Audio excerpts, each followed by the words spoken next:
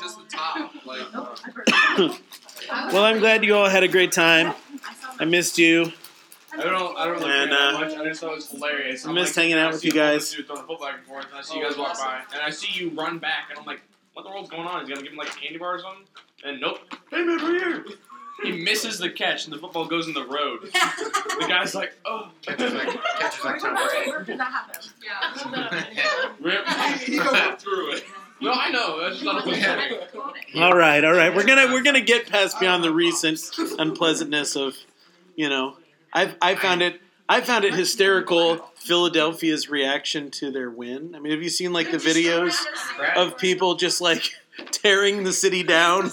They're breaking into stores. We won the Super Bowl. Let's go looting and raping and pillaging. That's just Philadelphia sports, though. When they won the Stanley Cup back in the 70s, they did the same thing.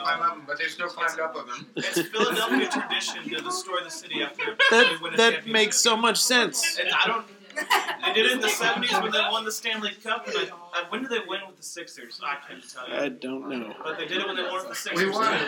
We won. Anyway. We're not in anger. Yay! I don't get it. I don't understand. Let's be jubilant and destroy things. I don't understand. But anyway, all right. So, yeah. So, I had a very boring few weeks, so I have nothing to share. That's not actually true. I've been really deeply enjoying my time with Jesus. We've been doing this series at the church about hearing the voice of God, and so it's been this awesome just journey into really, really being a person who listens to the voice of the Holy Spirit, and so that's been really, really fun for me, and God's been saying some really powerful things, including he's messing with my theology all over again. Yeah. I really do, though. I really do. And then I have to go back to Scripture and just be like, okay, let's do this again. So, one of the things that I heard, though, from the Lord is where we're supposed to go next, because we finished Philippians. Didn't think we ever would, but we did. Yay! Isn't that exciting? So, where we're going to go, where we're going to start, and we'll see where this takes us, but we're going to go to the Sermon on the Mount. Okay, and we're going to spend some time in the Sermon on the Mount together, and then, maybe we'll finish it. I don't know. But we're looking at Matthew chapters 5 through 7, and we're going to go really slowly, and we're going to just crawl through the Sermon on the Mount and allow it to transform us, hopefully. And that'll be really good. So does that sound good to you guys? All right, let's pray. Jesus, I thank you that you are God who speaks. You are a God who listens. And that, wow, you love us so much.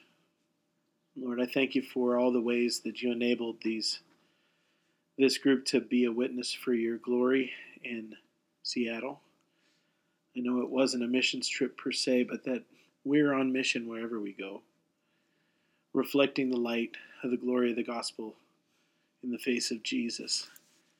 And I pray, Lord, that seeds were planted that will grow up to harvest in the name of Jesus.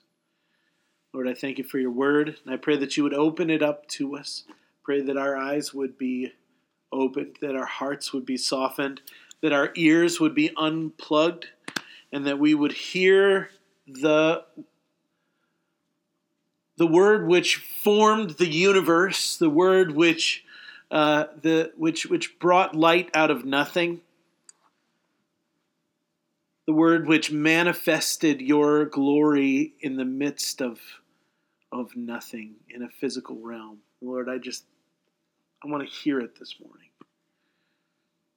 I want to be shaped by it.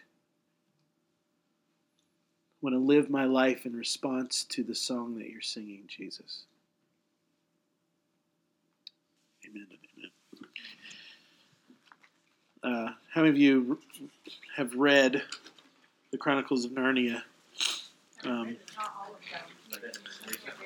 No, just ever. Yeah. I mean, it's been a while. I've gone through The Magician's Nephew. I try and read them once a year. They're very easy to read. Like, you can read one book in about an hour and a half, I think. It's not hard. They're very easy reads. So, Harry Potter is much longer. But, yes, I'm most of the way through Order of the Phoenix right now. but good movie. One of my favorite of the movies. Doesn't have Buckbeak in it. So. What? Buckbeak, man. Buckbeak is my favorite character. Buckbeak is your favorite character. He's the most pivotal character in the whole film. He's not in Order of the Phoenix. He's not. That's why Order of the Phoenix isn't as good. He's the most pivotal character in the whole franchise. Okay, whatever you say. I mean, Buckbeak is fine. I have no problem with him, but he's such a minor character in one book. He's the MVP of that movie, though, let's be honest. You just like him because he hurt Draco Malfoy. That's the only reason you like him. I like him because he's majestic. Majestic. Anyway, let's move on. So at this point in Order of the Phoenix, he's actually just locked in Sirius Black's mother's room. It's like that's all he's doing right now. But anyway, he is really. I mean, just that's where he is. But I'm just saying. So I know you feel bad for the guy, but Such a free spirit cage. He's a political prisoner. so free Buckbeak. Forget it. You don't want to know. Okay. Back to the Chronicles of Narnia. One of my favorite things about The Magician's Nephew is when Narnia is being created, Aslan is singing it into existence. And that's not something C.S. Lewis made up. That's actually the cadence of Genesis 1 is song-like. It's repetitive. It would have been sung, not read in a prose kind of a thing. And so it's kind of a picture of this whole reality. And I was listening to a preacher the other day that was talking about that, like, the frontiers of quantum physics right now, and how the actual essence of reality is these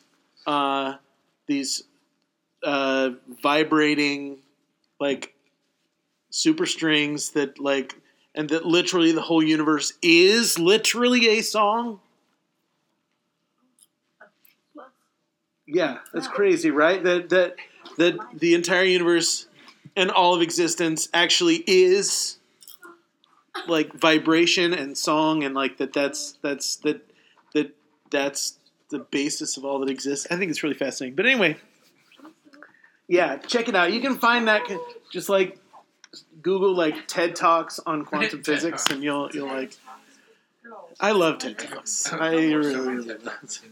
It's really. No classes. It is so hard for me not to try and make all my sermons into TED Talks. It's really, really hard. You won't. I don't, because TED Talks are cool, but they're just informational. They're not transformational. And so that's not good enough. A TED Talk is not good enough. So, yeah, we're preaching the gospel, which is supposed to transform people. All right, so, and speaking of preaching, we are going to go to possibly the greatest sermon ever preached. We're going to be spending the next few weeks in the most important sermon in the history of sermons. We're going to be spending this time in what we call the Sermon on the Mount. Okay, and that's fine. We can call it that. But Jesus, we have reason to believe that Jesus didn't just preach this one time. That what Matthew has done here and what the other gospel writers have done here is just kind of taken Jesus' different teachings and compiled them in one kind of place. Put them together in one place. And not that Jesus didn't ever preach a sermon that had all of these in it. He did. But that what we have here is the most condensed, most rarefied, purified version of the things that Jesus would teach when he was teaching. Have you ever listened to someone who preaches long enough that you can like tell people what they're gonna say next. I remember I used to be friends with a kid whose dad was a traveling evangelist, and every year or so, that family would come back through, and the evangelist, his dad, would be preaching, and the kid would be sitting next to me, we'd be hanging out, and then the kid would look at me and like mouth words from his dad's sermon, like at different points, like, you know, like phrases that he knew his dad really used a lot, and he would just be like, I remember one time in particular where his dad was like, you know what my favorite word is, and this kid, he looks at me and he goes, like right exactly as his dad said, wow, is my favorite word. Favorite word is wow. And I was just like, it totally like disillusioned me completely as I'm sitting there. I'm just like, you mean he's preached this before? He preaches every single, exactly, right? But that's what I did not understand at the time, is that evangelists get like a few messages and they just really perfect them over time. And that's what they do, and so they don't have. It's not like they prepare a specific message for each place they go, which I feel like almost is a betrayal. I think is that terrible?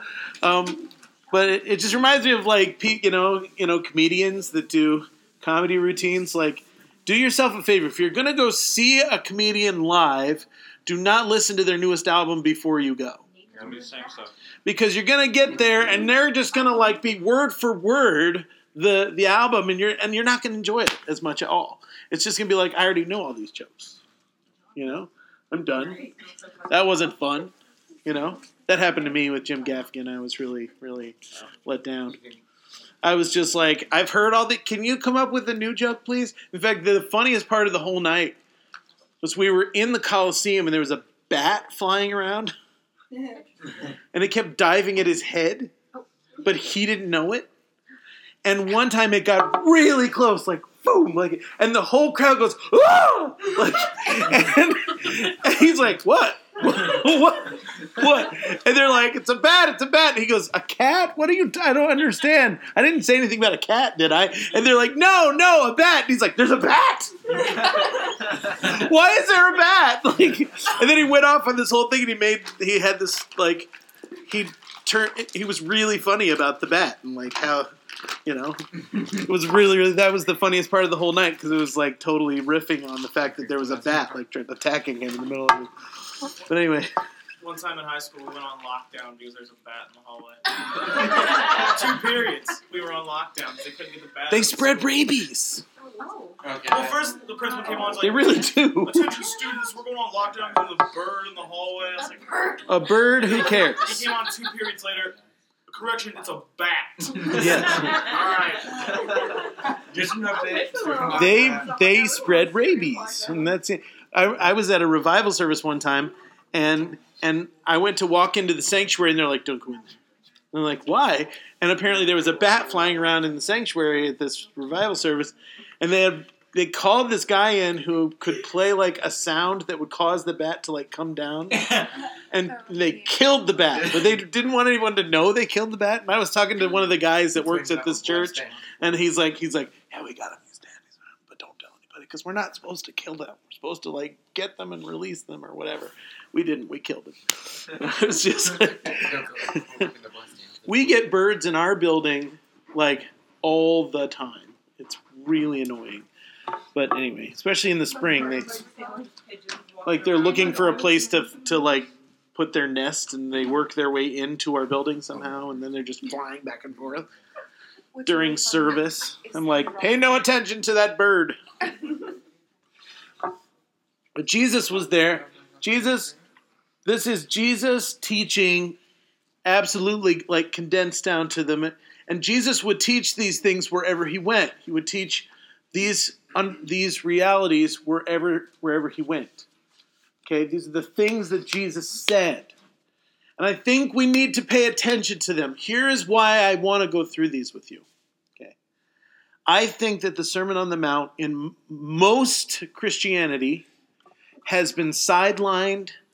I think it's been disrespected. I think it's been kind of like, well, yeah, the Sermon on the Mount, but. Because what most churches want to do is they want to spend time teaching what they call the gospel, which is really Paul. They want to teach a lot of Paul. Okay? And I have no problem with that. I just spent the last several months teaching you from Paul. I have no problem with that. But we need to understand that Paul was teaching Christ. We need to understand that the Apostle Paul was listening to the voice of Jesus. He knew the Sermon on the Mount. He taught the Sermon on the Mount.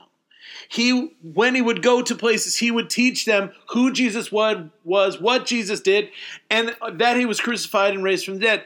These are the things that the Apostle Paul would teach. So when we're teaching Paul, we're just teaching Christ recycled through Paul. Okay, and we need to understand that.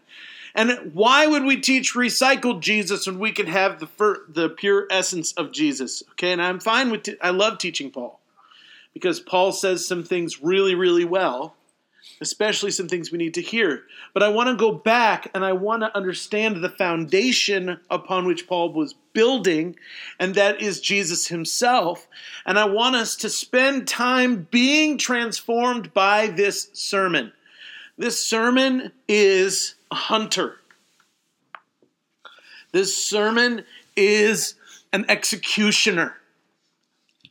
This sermon will chase you down and kill your ego. This sermon will chase you down and it will eradicate false understandings of God and false understandings of Jesus and false understandings of the gospel. That's what this sermon does extremely well. You want to know why? Because that's what Jesus wanted this sermon to do. Okay? We're going to start with chapter 5, verse 1. But before we do that, I want to give you the interpretive key for the rest of the sermon and the lens that Jesus gave us for understanding what he was doing in this moment. Okay? And that's verse 17 through 20. Okay? Do not think, Jesus said, that I came to abolish the law or the prophets. I did not come to abolish, but to fulfill.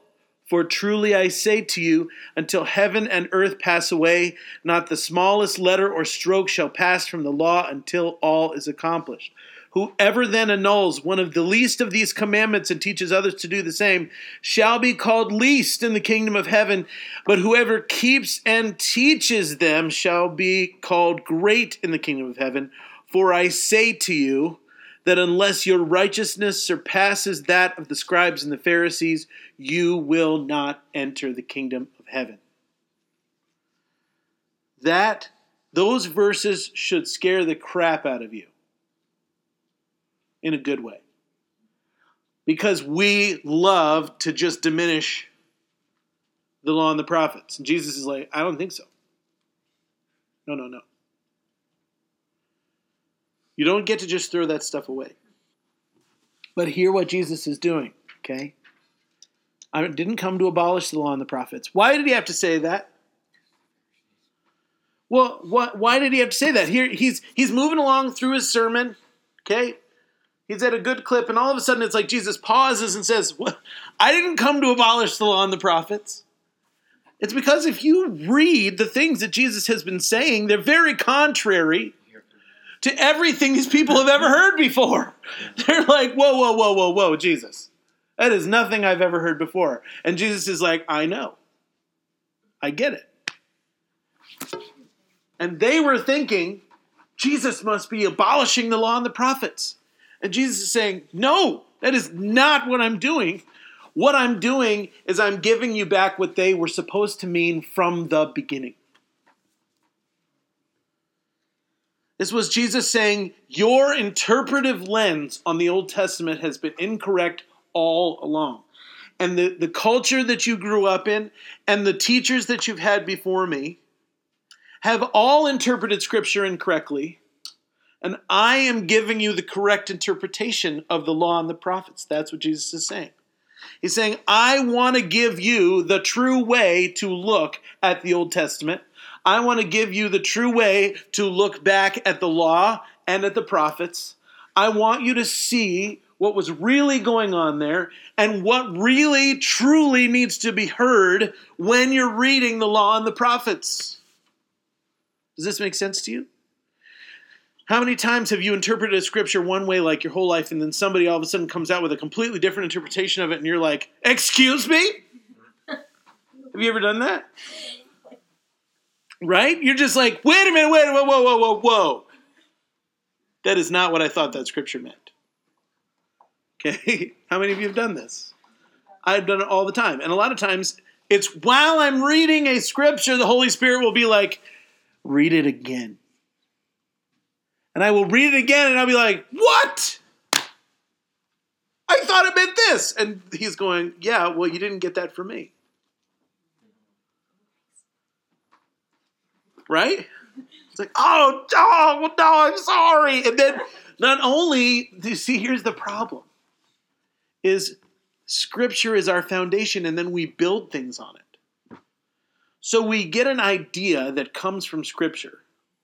And then we build houses on top of those ideas, right? And when Jesus comes and says, guess what? That idea does not come from Scripture. All of a sudden, the whole house that we built on top of that idea just comes crumbling down. And we're like, this whole idea I had about you, God, which has caused me to live this way and think this way and do these things and say those things. And I've taught it this way and I've said it that way. Now all of a sudden you're like, guess what? Whoops, I'm removing that. And you're like, no, my whole structure that I built is gone. And the Lord's like, yeah, I just did you a favor.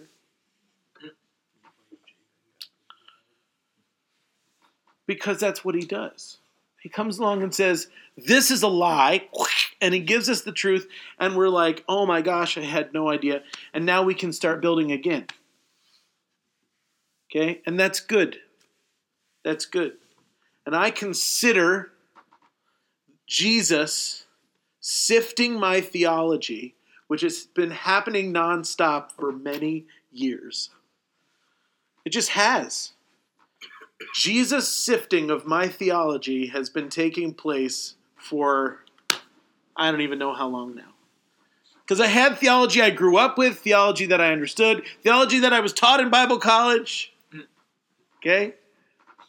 And then at some point I decided I want to be an earnest seeker and studier of the Scriptures.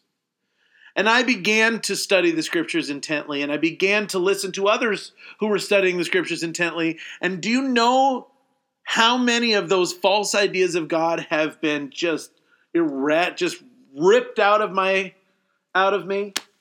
Over and over again, Jesus comes along, knocks over my house of cards, which I call theology, and says, nope, try again.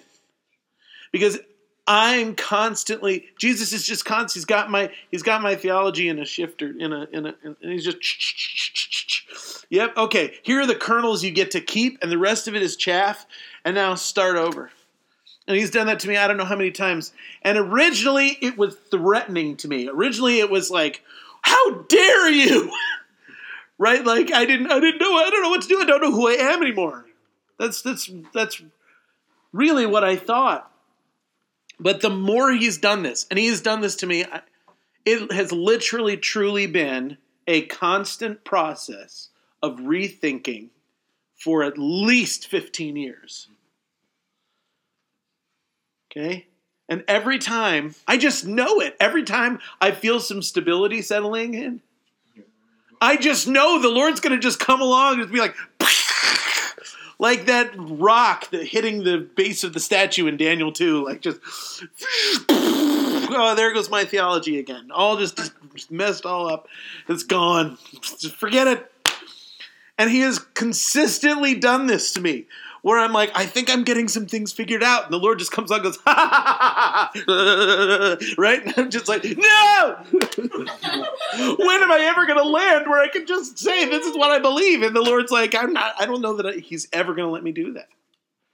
I think he wants me to stay in this place of being sifted, to where I'm forced to say things like, I don't know. We'll get there in a minute.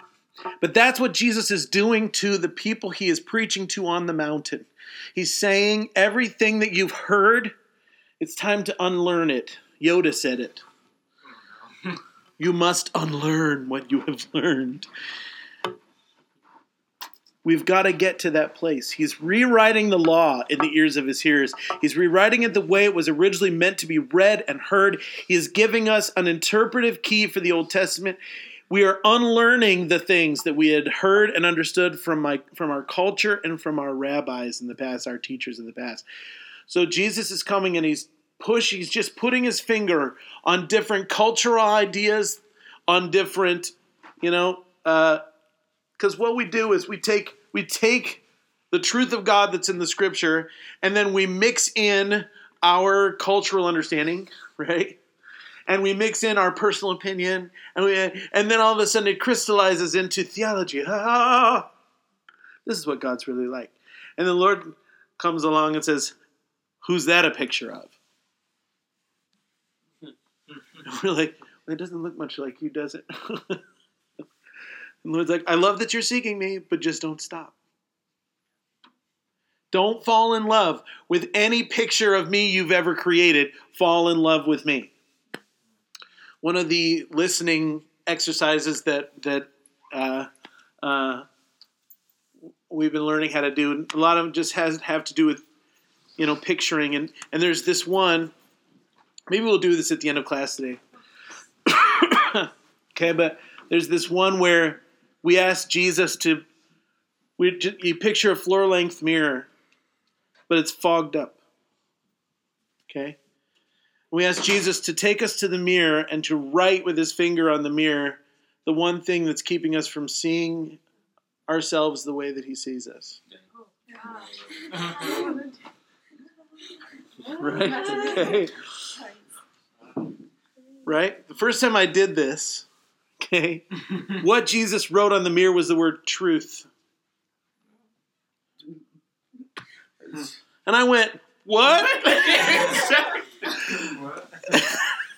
Now, I want you to, in a moment like that, when you don't understand, don't immediately say, well, that must not be God. It's probably an invitation to ask him, what does this mean? Help me understand it.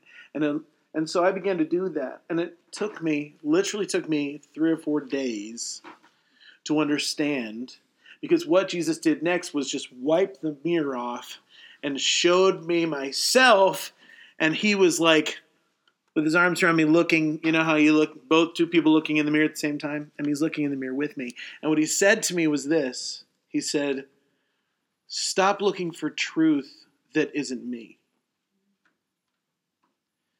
Truth is not apart from me. I am truth. Truth is not some external substance from who I am. I am truth. Find me. Don't find truth. And I was just like, like, as soon as I realized, I was like, oh, Jesus, I keep doing that. I keep building my Lego block building of Jesus. And he's like, I'm right here. We do it all the time. Jesus is like, and I'm so beyond your understanding, just find me.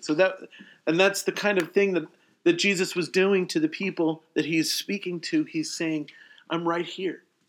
It's like what Jesus said to the scribes and the Pharisees. He said, you spend your life studying the scripture thinking it will save you, but you refuse to come to me to receive life.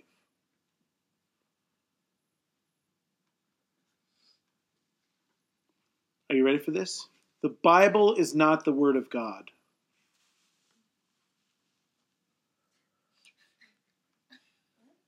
Jesus is the Word of God.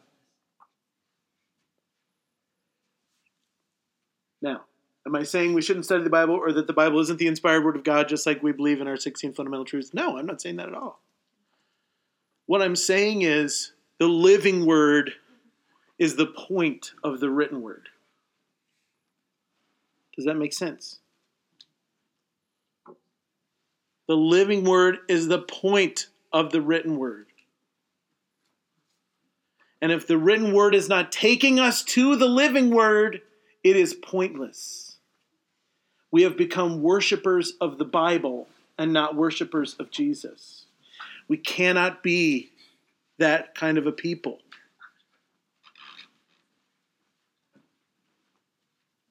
You with me, folks? That is a dangerous statement that I just made. I might get, kicked out of the Assemblies of God for it. I don't know, but I don't think so. Because I think that what I'm saying is the essence of that understanding, because that's what we want, is encounter with the living word. We're not interested in an encounter with the written word.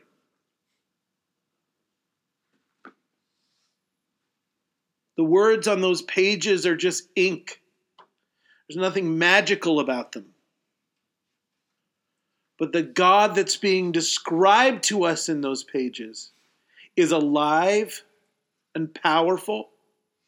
And the word that where it says that the word of the word of God is a two-edged sword. It's living and active, and it's sharper than a two-edged sword, and it pierces into the bone. He was not talking about the Bible.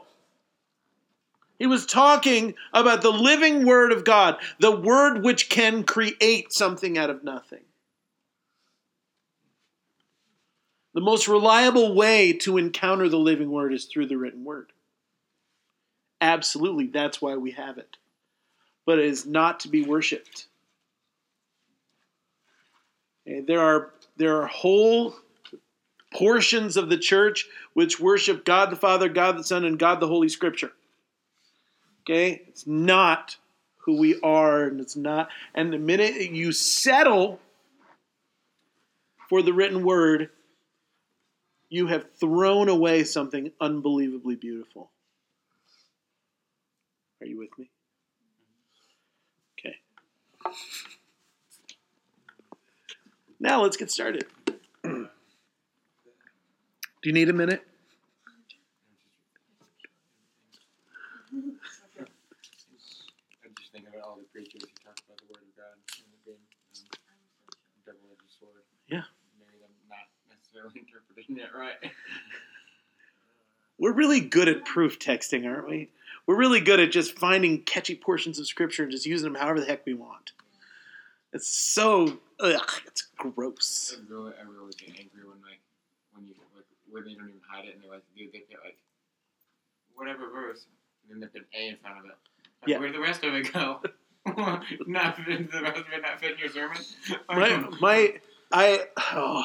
It's really hard for me because if I had my way when I'm preaching, I would read like whole chapters. But people get bored, Yeah. and it's just like, okay, you need to read verses 19 to 47. That's what you need to read. But here's the pith of that. Here's the core. And we're just going to take that. But I want you to go home and read 19 through 47, please. Okay? And sometimes I'm like, you know what? I'm just going to read it.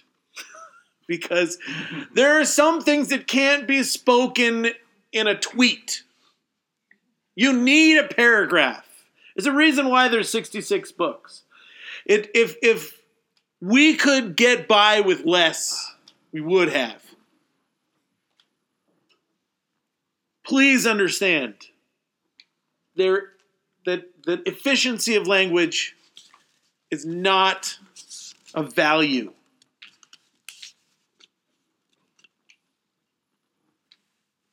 How many of you ever read like A Brave New World or 1984? Anybody read 1984? 1984 is the perfect example of exactly what I'm talking about.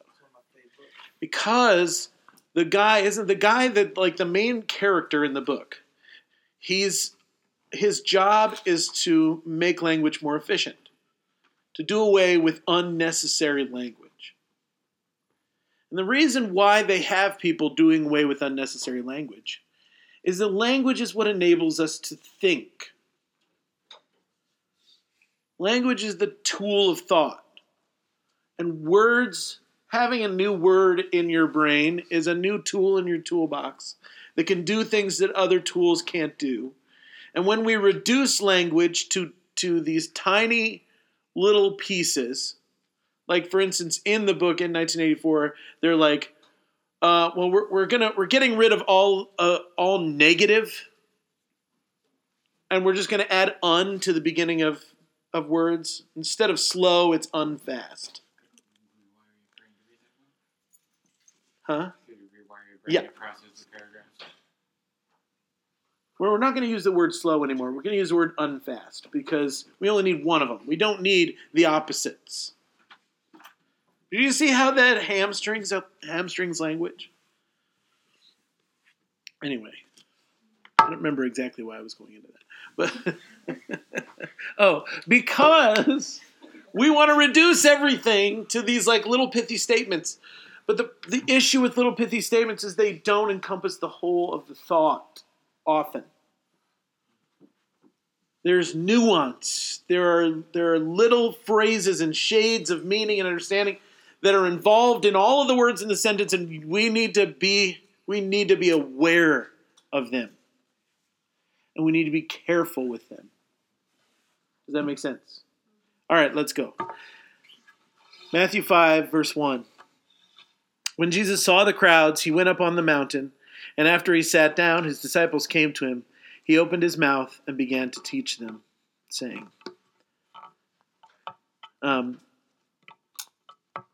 it's interesting that in Jesus' day, the teacher would sit and the students would stand. I think that's interesting. That was the normal pattern of teaching at the time. Students stand, teachers sit. I think that's interesting. I find it difficult to sit and teach. It's hard for me. I like to move around.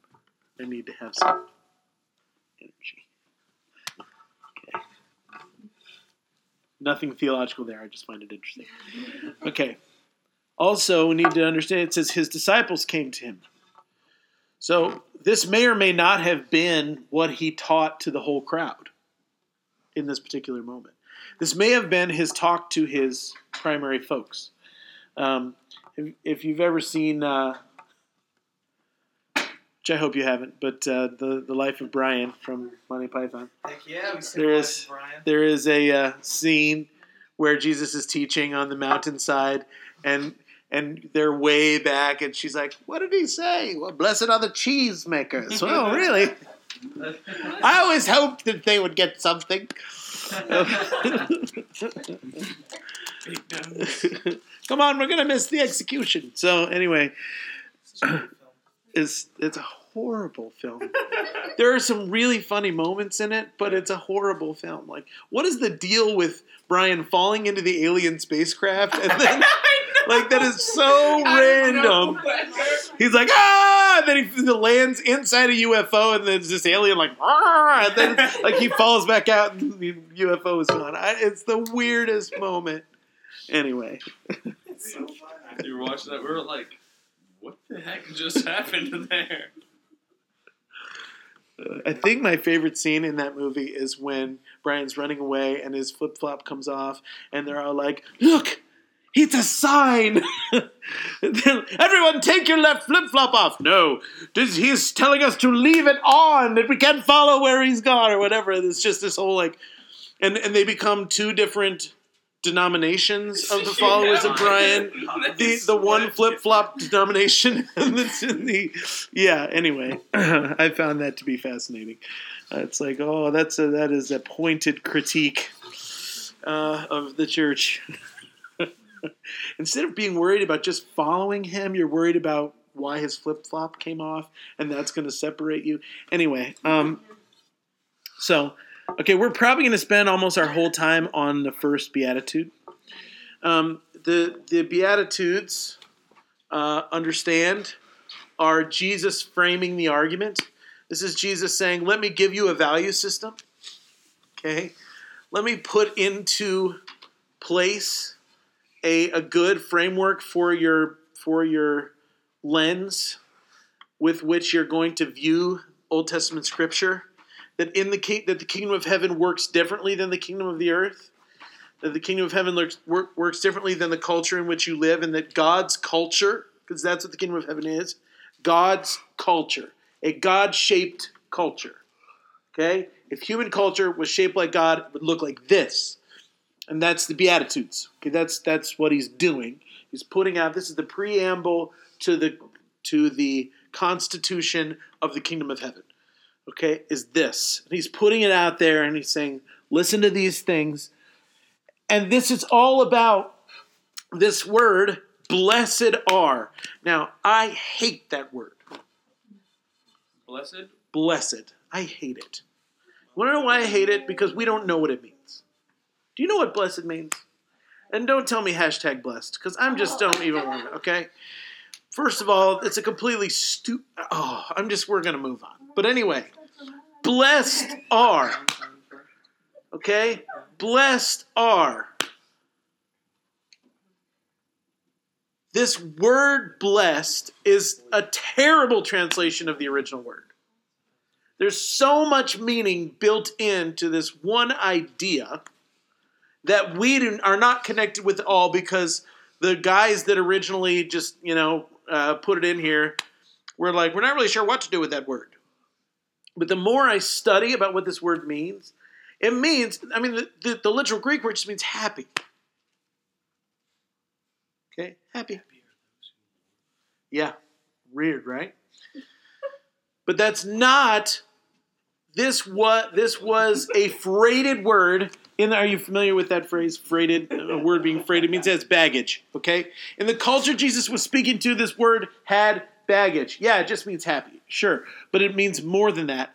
The literal picture is the divine life of God exists for those who are. One more time. Okay? The divine life of God is imparted to those who are this. Who are this? Okay? That's what this word means. The life of God exists. So, for this first one, the life of God exists for those who are poor in spirit. Okay.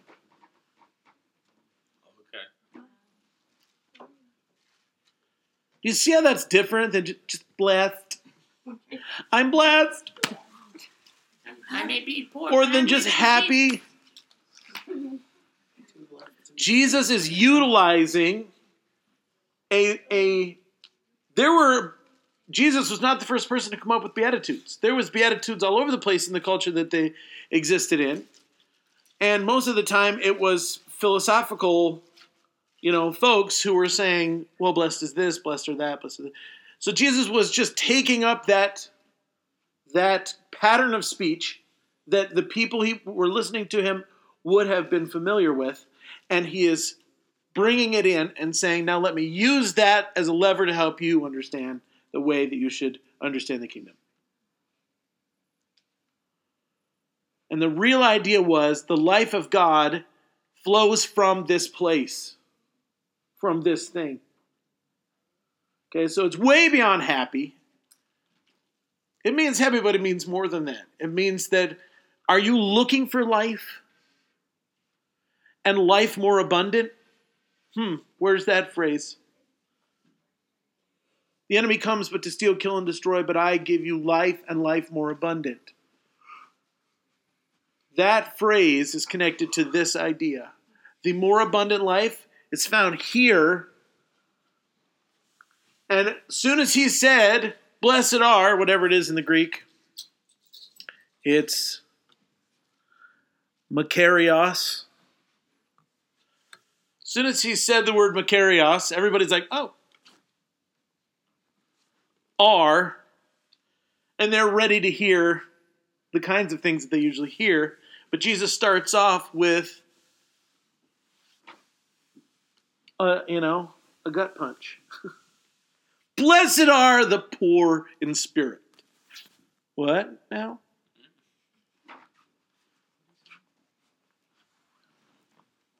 Did he say blessed are the cheesemakers?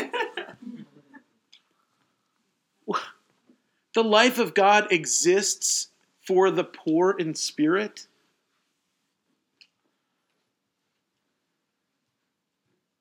Excuse me?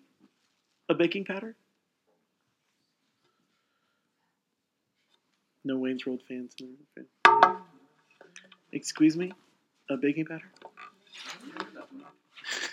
Wayne says it like 18 times. Are you serious? Yeah. He's... Forget it. Excuse me.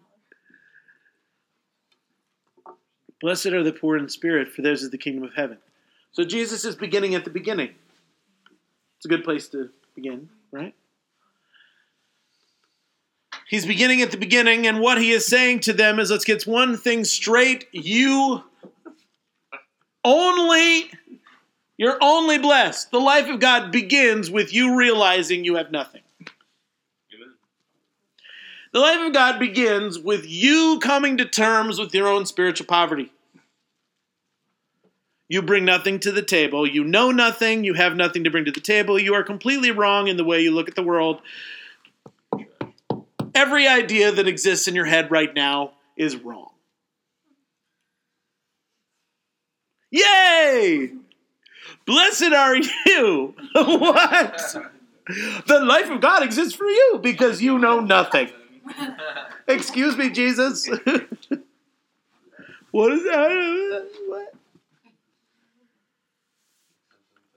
These people are a people who are surrounded by experts, just like we are now. They're surrounded by people who know what they're talking about, who have authority. And they all aspire to be like the experts, the Pharisees, the Sadducees, the teachers of the law.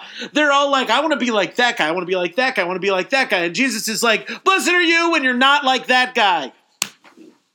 Blessed are you when you don't have it all figured out. Blessed are you when you don't understand. Blessed are you when you start at the beginning. Blessed are you when you take your head, which is full of bad ideas, and just dump them all out.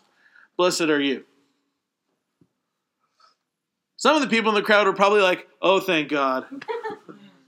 Oh, thank you. You know?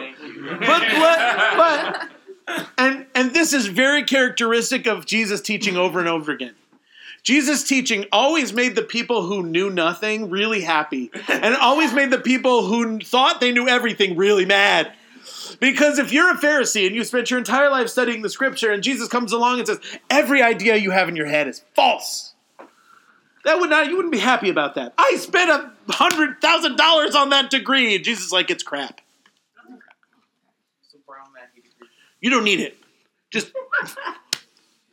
Here, bring me your diploma. I'm going to just rip it to shreds. Because it's not important. This isn't helping you. The life of God doesn't exist here. The life of God doesn't exist in this. Life of God exists in poverty. Specifically, poverty of spirit. It exists when you realize you bring nothing to the table, that you're not okay, that you're broken, that you don't see the world correctly. We have a word for this attitude. Okay? It's called repentance.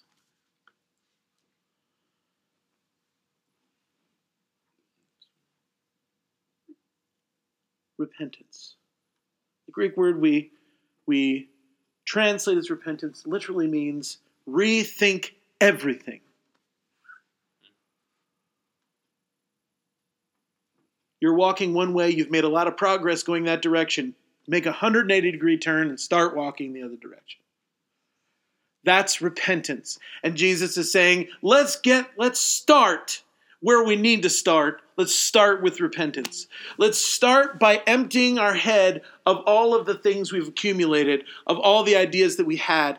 And Jesus is saying, I'm going to give you good ideas, good thoughts, true teaching, but I can't fill a cup that's already full.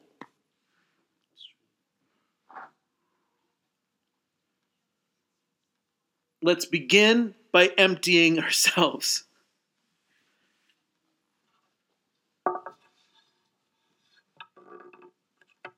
I want to demonstrate to you how we are poor in spirit, even if we don't realize it. Number one, Our lives are a vapor, here 1 minute and gone the next. That's the teaching of Scripture from several different places.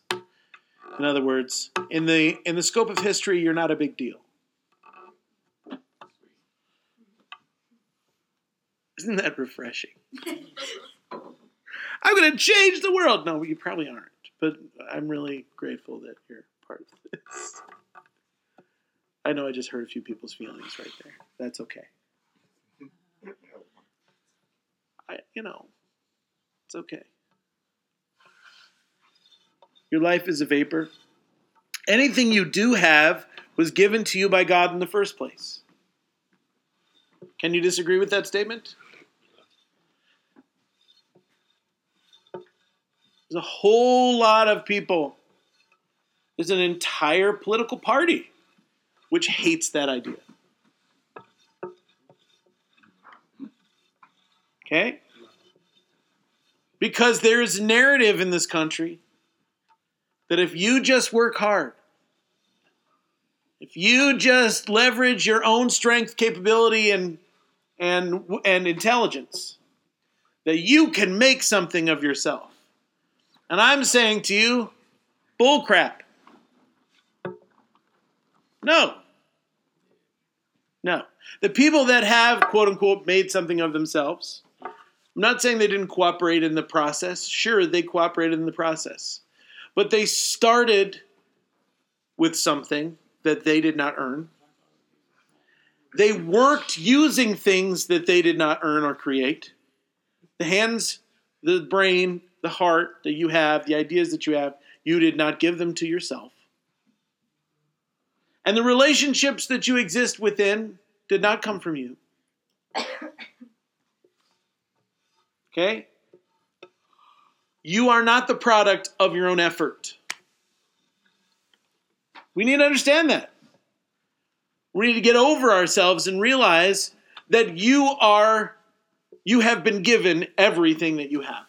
Now, yes, you can destroy everything that you've been given. You can absolutely do that. So the highest level of credit I can give you is you didn't screw it up. Congratulations. Okay?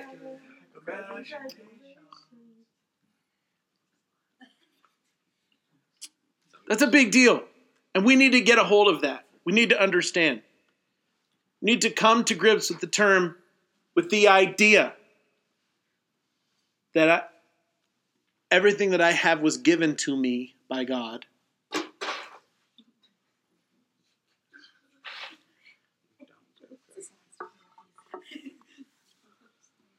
Anything that you do or make, the ability to do that thing came from God. We are innate. And on top of that, because we are innately flawed and broken, everything you do or create is also deeply flawed and broken itself. So whatever you have accomplished is just as broken as you. There are deeply, deeply broken, flawed things about anything that you have done well. Right? Isn't this feel good? This is just a feel good kind of day. Can you repeat that? Can you repeat that? I don't remember exactly how I said it. Everything you've done really well is also deeply broken and flawed. That's what I thought. It's just as deeply broken and flawed as you are because it originates with you. And I want you to start thinking about that when it comes to ministry. I know. We're going even deeper. Here's the truth. And we need to come to grips with this because you're going to fail.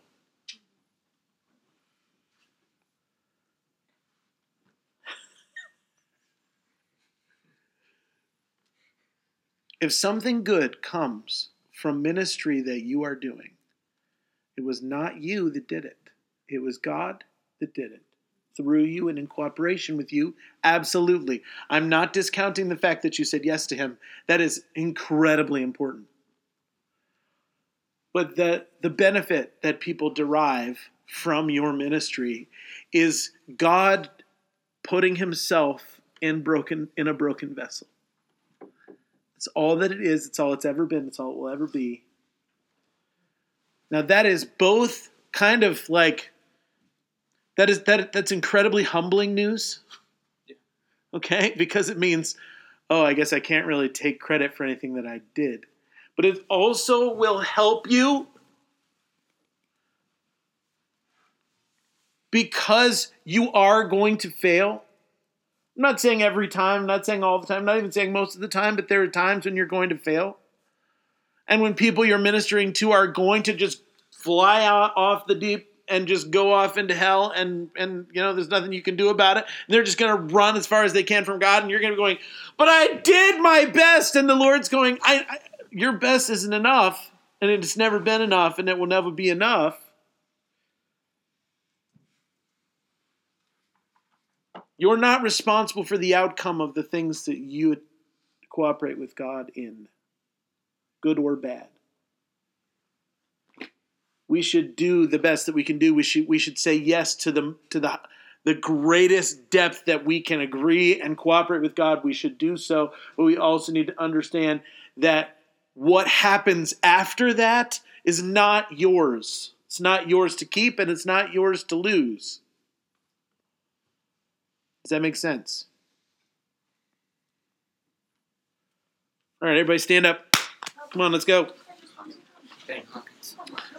Just telling you, we need to get some blood flowing. Reach up to the sky. On the classes I have Hawkinson. I got Joy and Caleb. We don't get away from stretching. It's good for you. It helps. Oh, that's her son. Yeah, Indeed. All right. Stretch. Get yourself awakened a little bit. I know, I'm being mean. I promise there's good news at the end of this. I've been freezing all day. I finally got warm. Just killed it. Instantly. I'll tell you this. Whenever my wife gets warm, that's also when she starts falling asleep. No, I'm constantly cold. I don't get warm. It's like, I live in my office class. Like we'll sit down and watch a show together, and she'll start out just like, I'm freezing. And then when she actually gets warm, that's why it's like, that's it. I literally do the same thing. I went to my parents' house on Sunday after church to do some laundry, and there's a heated blanket on the couch, and I was like, Oh. what's going on here? Yeah, Like, next thing, I know she did. Next thing I know, it was like 5:30. Monty's wings are ready. Super Bowl's about to come on. I'm like, all right. What a way to wake up. It was the best way to wake up. You wake up and you I woke up and I smelled wings. I smelled Frank's and butter sauce. I really like that song. Don't you just love that movie? I love that whole movie. Me too, Pastor Josh. Huh? Oh yeah, was it awesome? It was so good, so funny. Jumanji, so good. It was really good. I'm not gonna say that. I mean, They did such a great job. Okay. Okay. They did awesome. All right, let's move back. All right, because we're gonna get to why we should be happy about this in a minute. All right, but let's keep going. Because I want you to get down to the bottom. I want you to get to where you're like, I'm nothing. That's what I want. I want that for you. Because Jesus says those are the people that have received the life of God. Those are the people that are happy. These are the people that understand they know nothing. These are the people. Okay, and we're going to get there in a minute. Okay? You have no ability to be righteous. Yay! That's exciting. You have no ability to be truly and deeply good because within your own attempt to be good, there are motives which are selfish and broken. Oh, man. The more deeply you realize this, the better off you're going to be. That in everything you are attempting to accomplish for good, there are some deeply broken, selfish motives stirred in there somewhere. It might only be 5% of why you're doing what you're doing, but it might be 95%. And you need to realize that even on your best moment, on your best day, you're still trash. It's true. It's true. And we have to live at that place 100% of the time. As soon as we start getting self-congratulatory, you have forgotten. You have forgotten. As soon as you start building any worth on anything you've accomplished, you have forgotten. Because, and I'm telling you right now, God loves you too much to allow you to keep your worth built on the things that you've done. So he will come along and dismantle the things that you've done just to reorient your worth on him and not on you. Because God loves you more than the things he's called you to do. Somebody tattoo that on their soul. I'm telling you right now. God loves you more than the things he's called you to do. Do not be defined by your calling, please. God loves you, not what you can do for him. God loves you, not what he's called you to do. God loves you and not all of the busy work that he's put in your path. Jesus died for you. He's after you. He's building relationship with you. And when everything you've ever done becomes dust, the things that will stand are the places you chose connection with him and with the people around you. Because that's what lasts. Please hear me. Gosh, if I can get this group to really believe this, you guys will be so healthy, and you will have beautiful ministries that will teach people to do the same, to build their worth on their relationship with Jesus and not on all of the things that are written down under their name in their obituary. You know what I want my obituary to say? He was a lover of Jesus and of everyone he came in contact with. That's all I want my obituary to say. Because that's all that really, truly matters at the end. And when we come before the throne of God, he's not going to say, so how big was the ministry you built? How many views did you get on Facebook? No. Did you share that post where it said you didn't love me? Did you? What he's going to say is, did you truly and deeply love me? And did you truly and deeply love the people that I put in your world?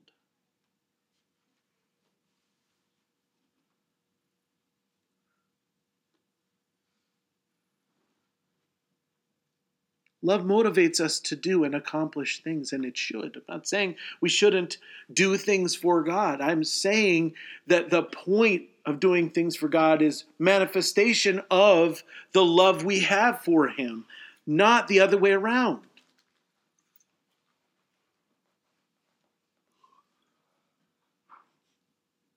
The value is love. Connectedness.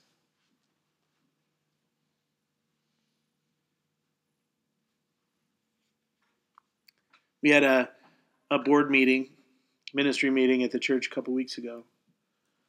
And I said this to my team because we were talking about holding people accountable for the things they said they were going to do, and we were talking about leadership. And I said, please hear this. The people that you are asking to be involved in ministry are more important than your ministry.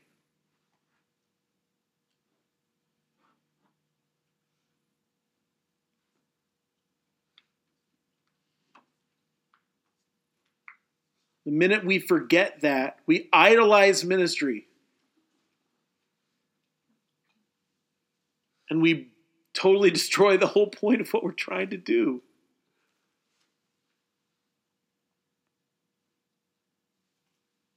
We got to get that through our heads. So happy are those, the life of God is evident and available to those who realize they have nothing, that God owes them nothing, and that they live in full and constant knowledge of their spiritual, tangible, and moral bankruptcy. The word for that state is repentance, and it's the state in which we need to live. The constant, endless, ruthless rethinking of everything all the time to conform to the image of the second person of the Trinity. Jesus is clearing the table. Don't think you can add to what I'm saying. Don't think you can add what I'm saying to your store of spiritual knowledge. That's what Jesus is saying. This is not just another book to add to your bookshelf. I want you to take all the books off and put my book there, and that's it. In fact, I don't want you to have any books. I just want you to have me. No books, just me. That's it. Don't add this to your store of spiritual knowledge. Delete the rest of your spiritual knowledge, and this is it. Joy will be found in the abandonment of all the stuff that you currently have in your hands. Why? Why are we happy if we live in this state? I'll tell you why. Jesus tells us why. For theirs is the kingdom of heaven.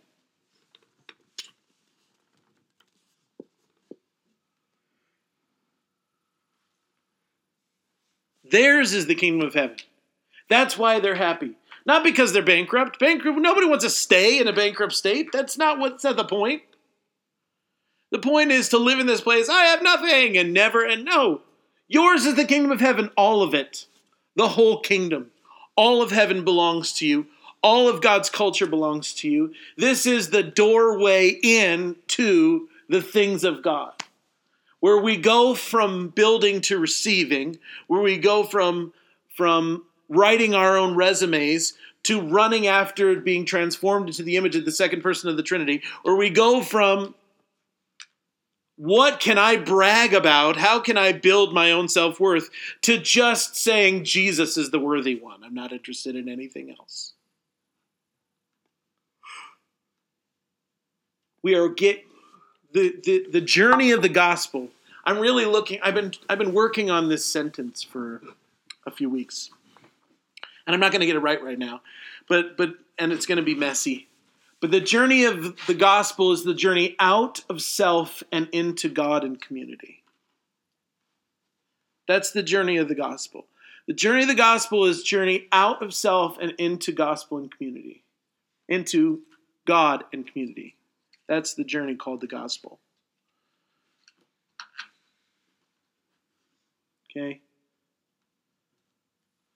I want you to put heaven and hell on two ends of a spectrum. And I want you to think about this. Because this is the reality of heaven and hell. And this is what we've got to understand about why people end up in hell and why people end up in heaven. Okay? Hell is an eternal search for self-aggrandizement, self-centeredness, an understanding of who you are, and a deeper and deeper understanding of and finding worth and joy and delight in your own existence. That's hell. Okay? I want you to look at the most beautiful picture of how hell works is addiction. How does addiction begin?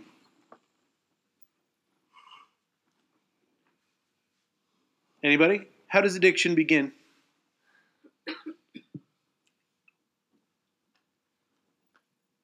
Are you awake? How does addiction begin? Tell me.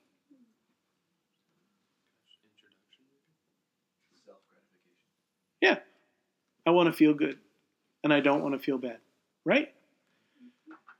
So you indulge in something. Doesn't matter what it is. Could be a substance, could be an activity.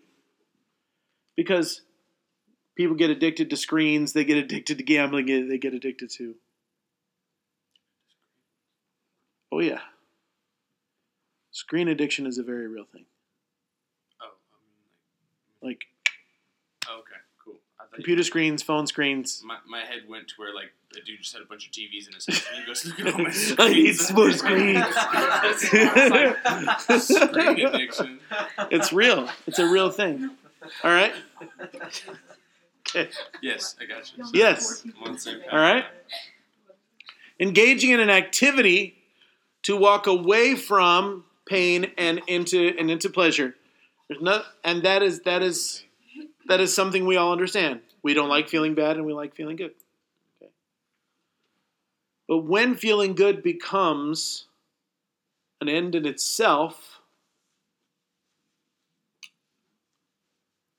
and we have made it a god, addiction works like this. When I did that, I felt good. So now I'm going to do it again.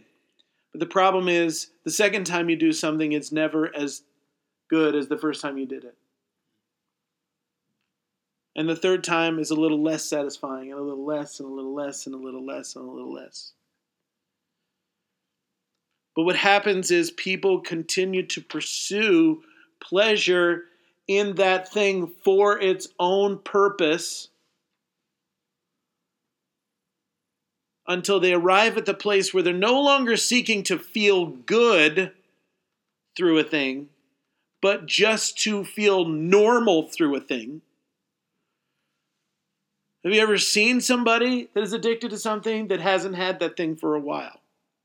I had a conversation with a young lady recently who is a smoker. I wasn't even thinking about it. Our conversation went on for more than an hour.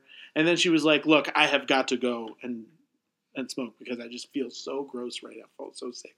And I'm just like, don't you smoke to feel good?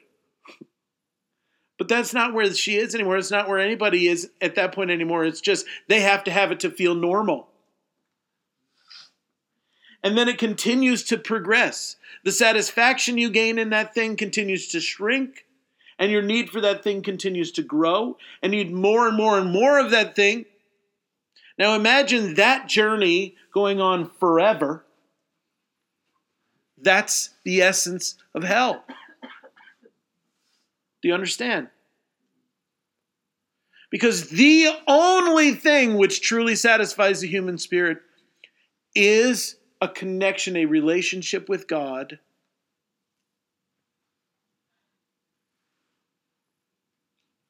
And anything else we choose, anything else we would go to satisfy the needs of our souls is going to lead us to complete and utter eternal destruction. Not because, how dare you smoke that cigarette, that's evil. It's, you're going to, after death, you will continue to pursue the same kind of thing that you've pursued your entire life, and you will continue to find less and less satisfaction in it. And forever you will be in that place.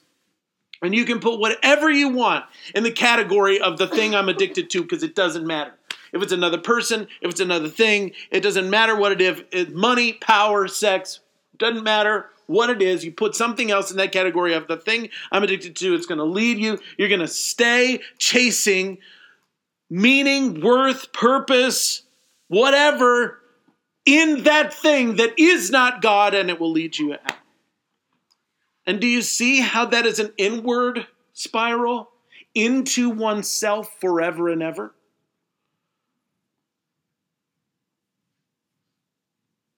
Does that make sense? Hell is an eternal pursuit of self. And when you're pursuing self, that's all you're going to find. And self without God is endless agony and destruction. Because you were not meant to exist outside of the relationship of God and you. But when the law and the prophets all are bound up into these two things, love the Lord your God with all of your heart, your mind, soul, and strength, and love your neighbor as yourself, heaven is the opposite direction. It's an endless pursuit of God and other.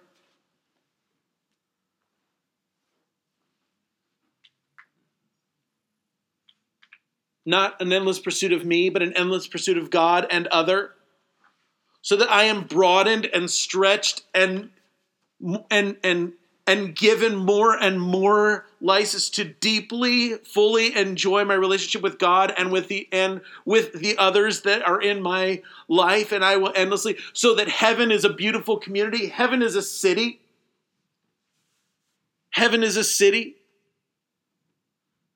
And hell, you are eternally by yourself. I know people that have said, I hope I go to hell because all my friends are there. They are, but you're not going to see them. You will be alone. Does this make sense? The gospel is the journey. It's a journey out of ourselves and into community with God and others. That's the gospel. Let's continue. Jesus says, when you are at the place where you realize that you're nothing on your own, that's when you need others to be a part of where you are and who you are. Most importantly, me. When your cup is empty, I can start to fill it. When your slate is blank, I can start to write on it. This is where it starts, and that's why you're happy. Because now you can receive good things. The kingdom of God belongs to those who know the truth about themselves, that they have nothing, because God would give us everything. Luke 18:16, Jesus called for them, saying, permit the children to come to me and do not hinder them, for the kingdom of God belongs to such as these. Have you ever known a kid that was embarrassed about asking for a thing? Why are we embarrassed to ask for things? Exactly. I don't want you to think that I need you. And Jesus is like, that's disgusting, get rid of it.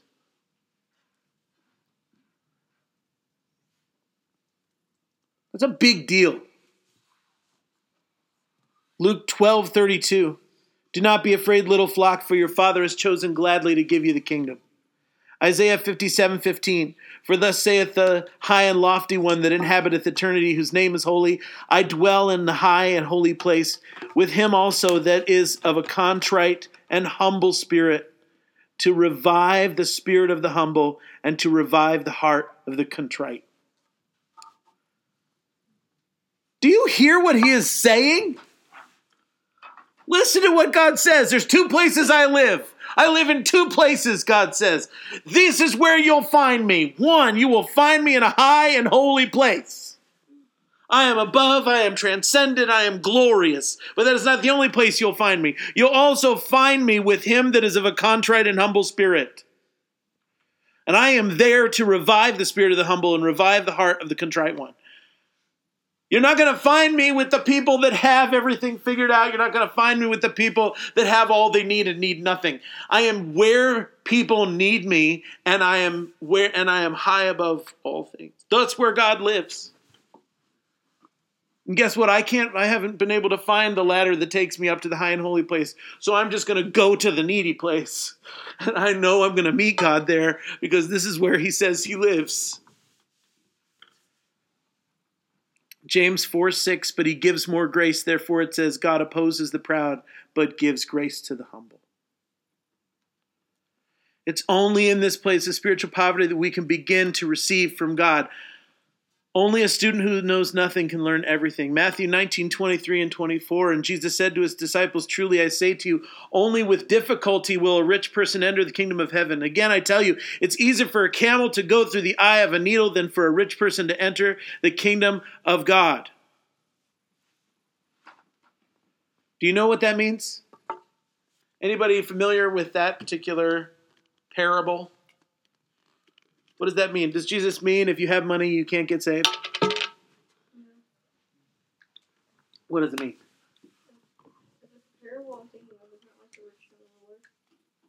Kinda.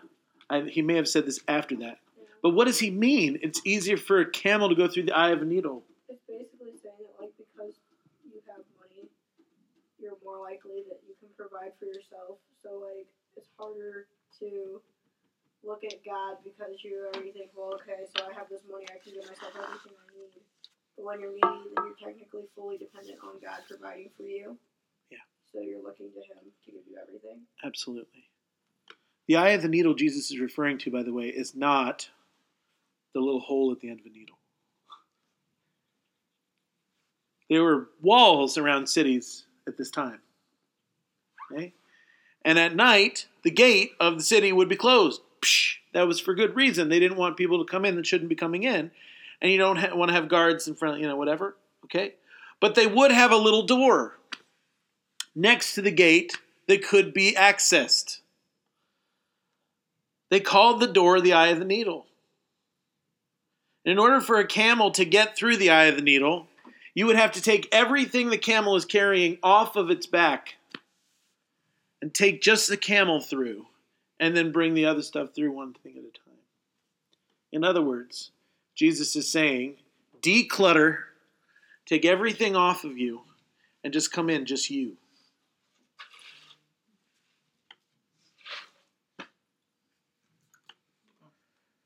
The kingdom of heaven cannot be earned, it can only be given. The kingdom of heaven cannot be earned, it can only be given.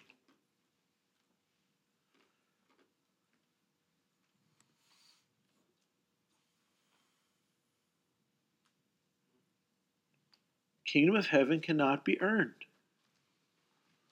So stop trying. The kingdom of heaven can only be received by grace as a gift from God. Galatians 2:21. I do not nullify the grace of God, for if righteousness were through the law, then Christ died for no purpose. In other words, if you want to be a receiver of Jesus' righteousness, you have to do it through the grace of God. You can't earn it. You can't achieve some level of whatever. It's given. It's not earned. Romans 11:6. But if it is by grace, it is no longer on the basis of works. Otherwise, grace would no longer be grace. You can't receive something by a little bit of grace and a little bit of work. Oh man, the church so tries to do this. We so try to do this, don't we? We so try and be like, Jesus, I'm so grateful for your grace, but now I'm going to go work hard for it. Isn't that what every pastor in America does? You need the grace of God. Now get out there and work for it. I feel like people come to church, they get saved by grace, and then the rest of their Christian life is about work.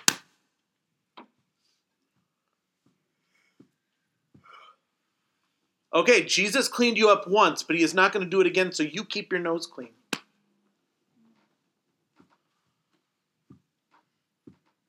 How many of you have heard a sermon like this? Jesus gave everything for you, so you should be giving everything for him.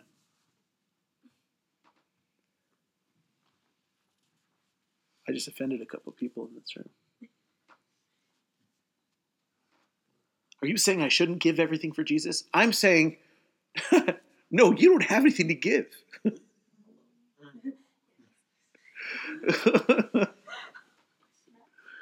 Okay?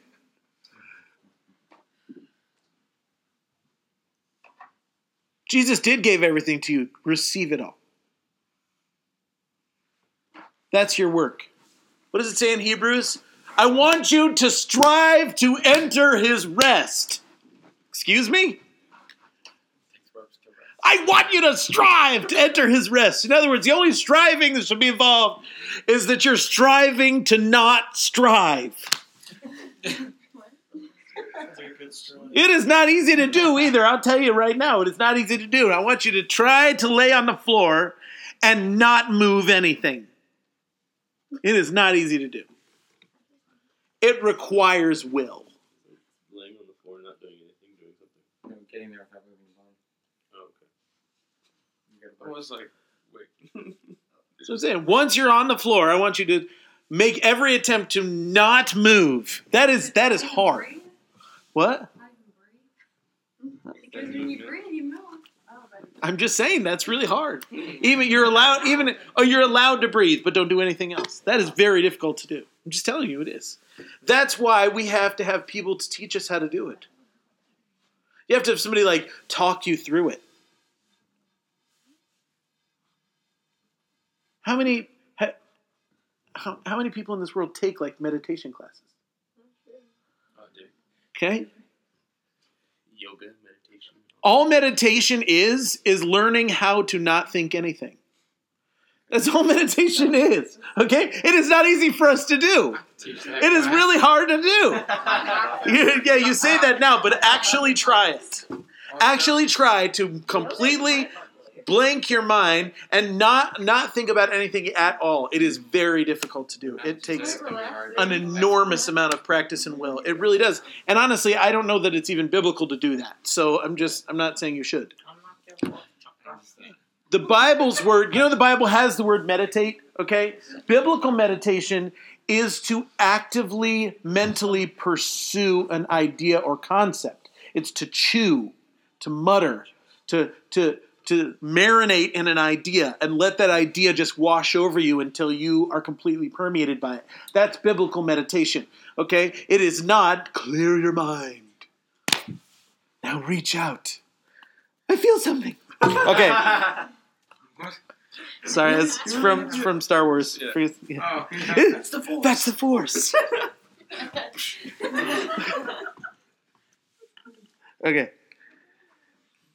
Check this out. If you attempt to earn grace, you lose it. Have you ever seen the movie Stranger Than Fiction? One of my all-time favorite films. You need to see it. It's Will Ferrell. But it's not like any other Will Ferrell movie you've ever seen. Yes. It's not. Yes. Was it like everything That's else? a weird movie. So was it That's like a great movie. It's a great movie. It's so great on so many I need levels. to- I need that. Stranger Than Fiction. Everything else goes. Oh, okay. A weird movie collection. Stranger Than Fiction, one of the greatest movies ever made. I'm dead serious. I adore that film. And there's this scene where he's a tax man, okay? And he's auditing this woman who is running a bakery. And she has made his day a living hell because she took all of her well-filed, tax, all of her receipts, all of her stuff out of her beautiful filing system and has just dumped them all in one box because she's ticked at him for auditing her. So she has done everything she could possibly do to make it nearly impossible for him to audit her. And then he has to sit in this room and try and go through all this stuff. And then when he comes downstairs, she feels bad for him, so she has made him some chocolate chip cookies. Okay? She's a baker. That's what she does. She's made him some chocolate chip cookies, and they're sitting there talking, and he's like, she realizes he's never had a chocolate chip cookie before, which is like, oh my gosh, how have you lived, right? And then he tries it, and he's like, oh my God, this is the best thing ever. How much are they? And she's like, they're not, and it's just a gift. He's like, I'm not allowed to receive gifts from the people I'm auditing. And she's like, please, I just made them. You can have it. It doesn't matter. And he's like, no, I need to pay for them. And she's like, no.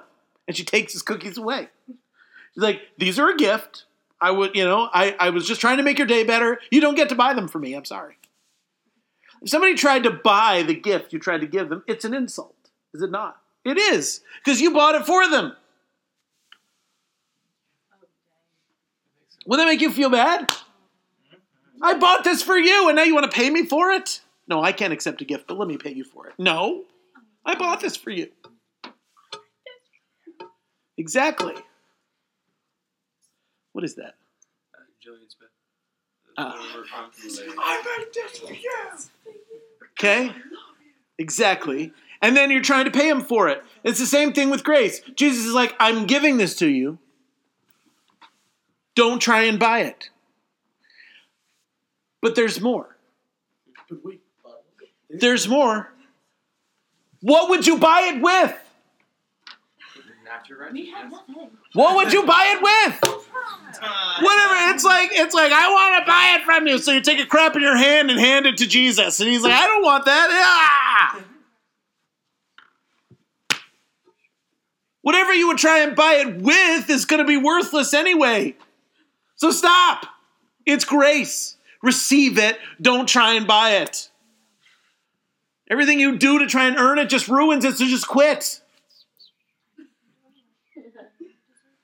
But I really want to be worthy of it. No, you don't. You can't. Just quit. There's an old gospel song called Give Up. Great song. Yes. Yes, they do. Give up and let Jesus My grandma's obsessed. take over. It's a great song. Gators were his It's a great song. jam. You don't even know. That was the music of my upbringing. It was the Gaithers. And I adore it. I never listened to it, but, Galatians 5:4, you have been severed from Christ. You who are seeking to be justified by law, you have fallen from grace. Ooh, yes, yes. I took a test over that today. Yes, I did. Got it right. Soon as you try and buy grace, it ceases to be grace, and you've lost it. You have fallen from grace. What?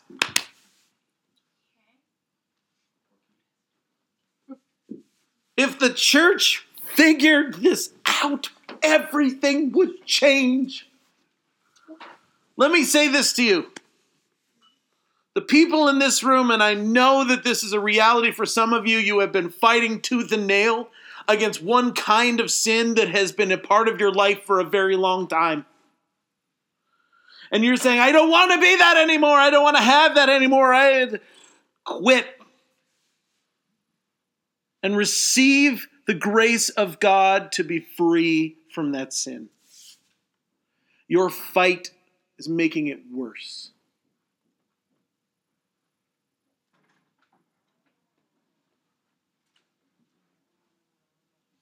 That is a hard word to receive. Does that mean just go ahead, just do whatever you want? Woo! That is not what I'm saying. What I'm saying is the thing that conquers sin is grace, not work. And Jesus has already provided your freedom from that pattern of behavior.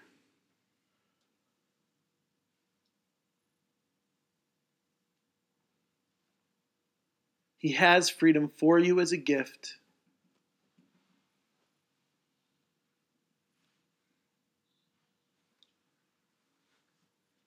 It's yours. Breathe it in like the air because it's all around you.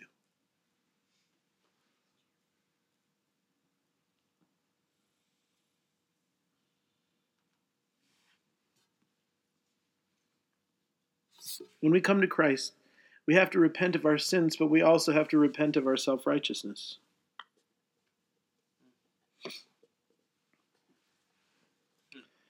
Either we're going to be wearing our own righteousness, or we're going to be wearing Christ's righteousness. We can't have it both ways.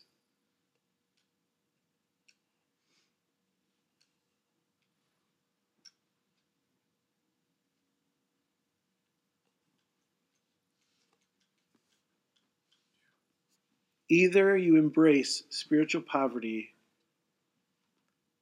or you will not receive the kingdom of heaven.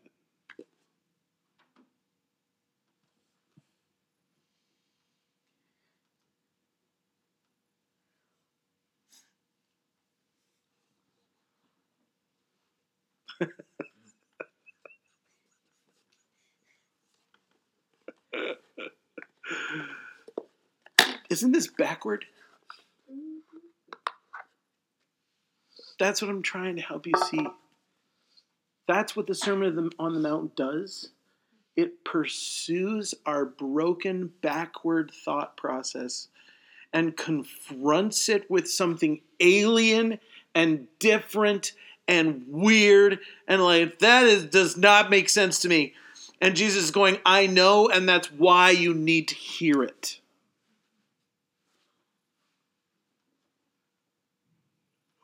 The journey I want you on is the journey to finding this beautiful and the way you think now ugly.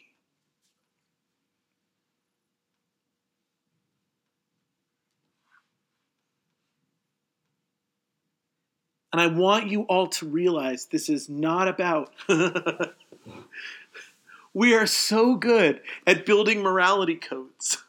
We're so good at building do and don't lists, and that has never been what it's about.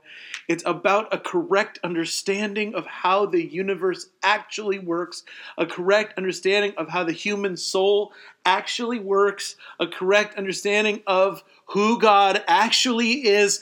And when we finally understand it, not only will we be happy, but we will have the life of God inside of us. We will be like Jesus because we will see the world the way that he does, and we will react to the world the way he reacts because we've taken on the mind of Christ. How many verses are there that talk to us about that? We will have ceased to think like ourselves, and we will start thinking like Jesus, and it will be glorious and beautiful. It will be effortless and free. You won't have to say, I want to do that, but I can't. You won't want to do those things anymore. That's what the gospel is supposed to do. The gospel is supposed to change what you want. And when that happens, it will change what you do because you won't want to do those other things anymore at all. It won't be one of these, I want to do, but I don't want to do it. No, you just will want to do. You'll want to be like Jesus. You'll react. Your knee-jerk becomes the same as Jesus' knee-jerk. That truly when you cut, you bleed grace. That's really what happens. And that's where we're headed. And that's what Jesus wants. And the book of Romans says, you are predestined to be conformed to the image of the Son of God. Do you think that that's skin deep?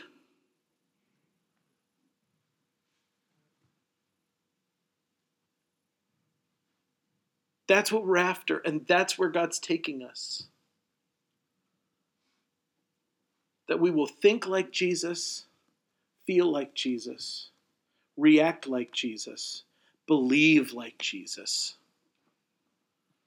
Do you think anything's going to be impossible for a people who exist that way?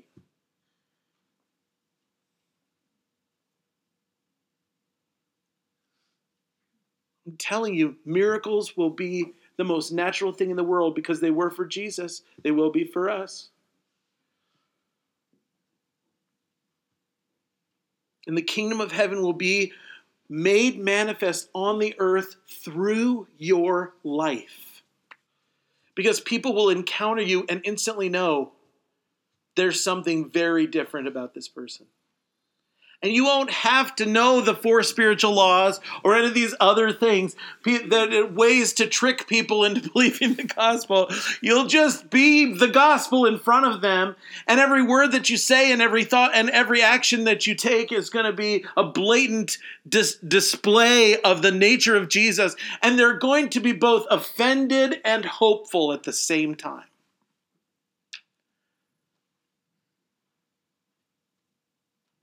Does this sound good to you?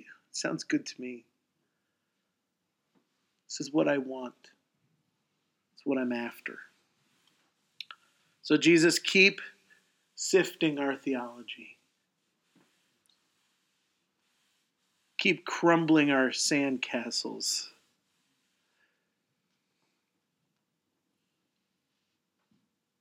I want every aspect of me to be like you. So I'm going to breathe you in, and I'm going to stay with you, and I'm going to walk with you. Because the more time I spend with you, the more like you I become.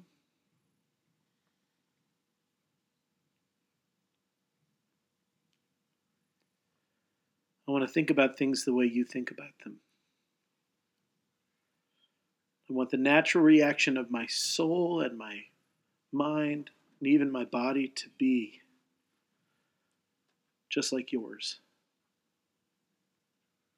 I don't want any thought in my head that doesn't echo and harmonize with the thoughts of yours. And I pray that it becomes such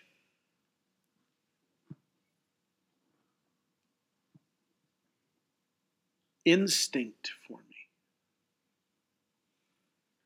that anything that doesn't look or sound like you instantly feels wrong and broken.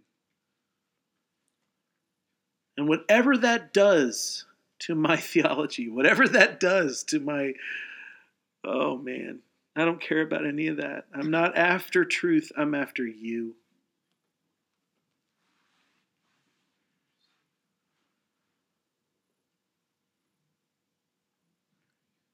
I want to be the body of Christ in the world.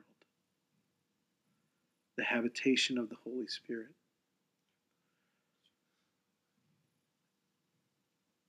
And I want that for my friends in this room.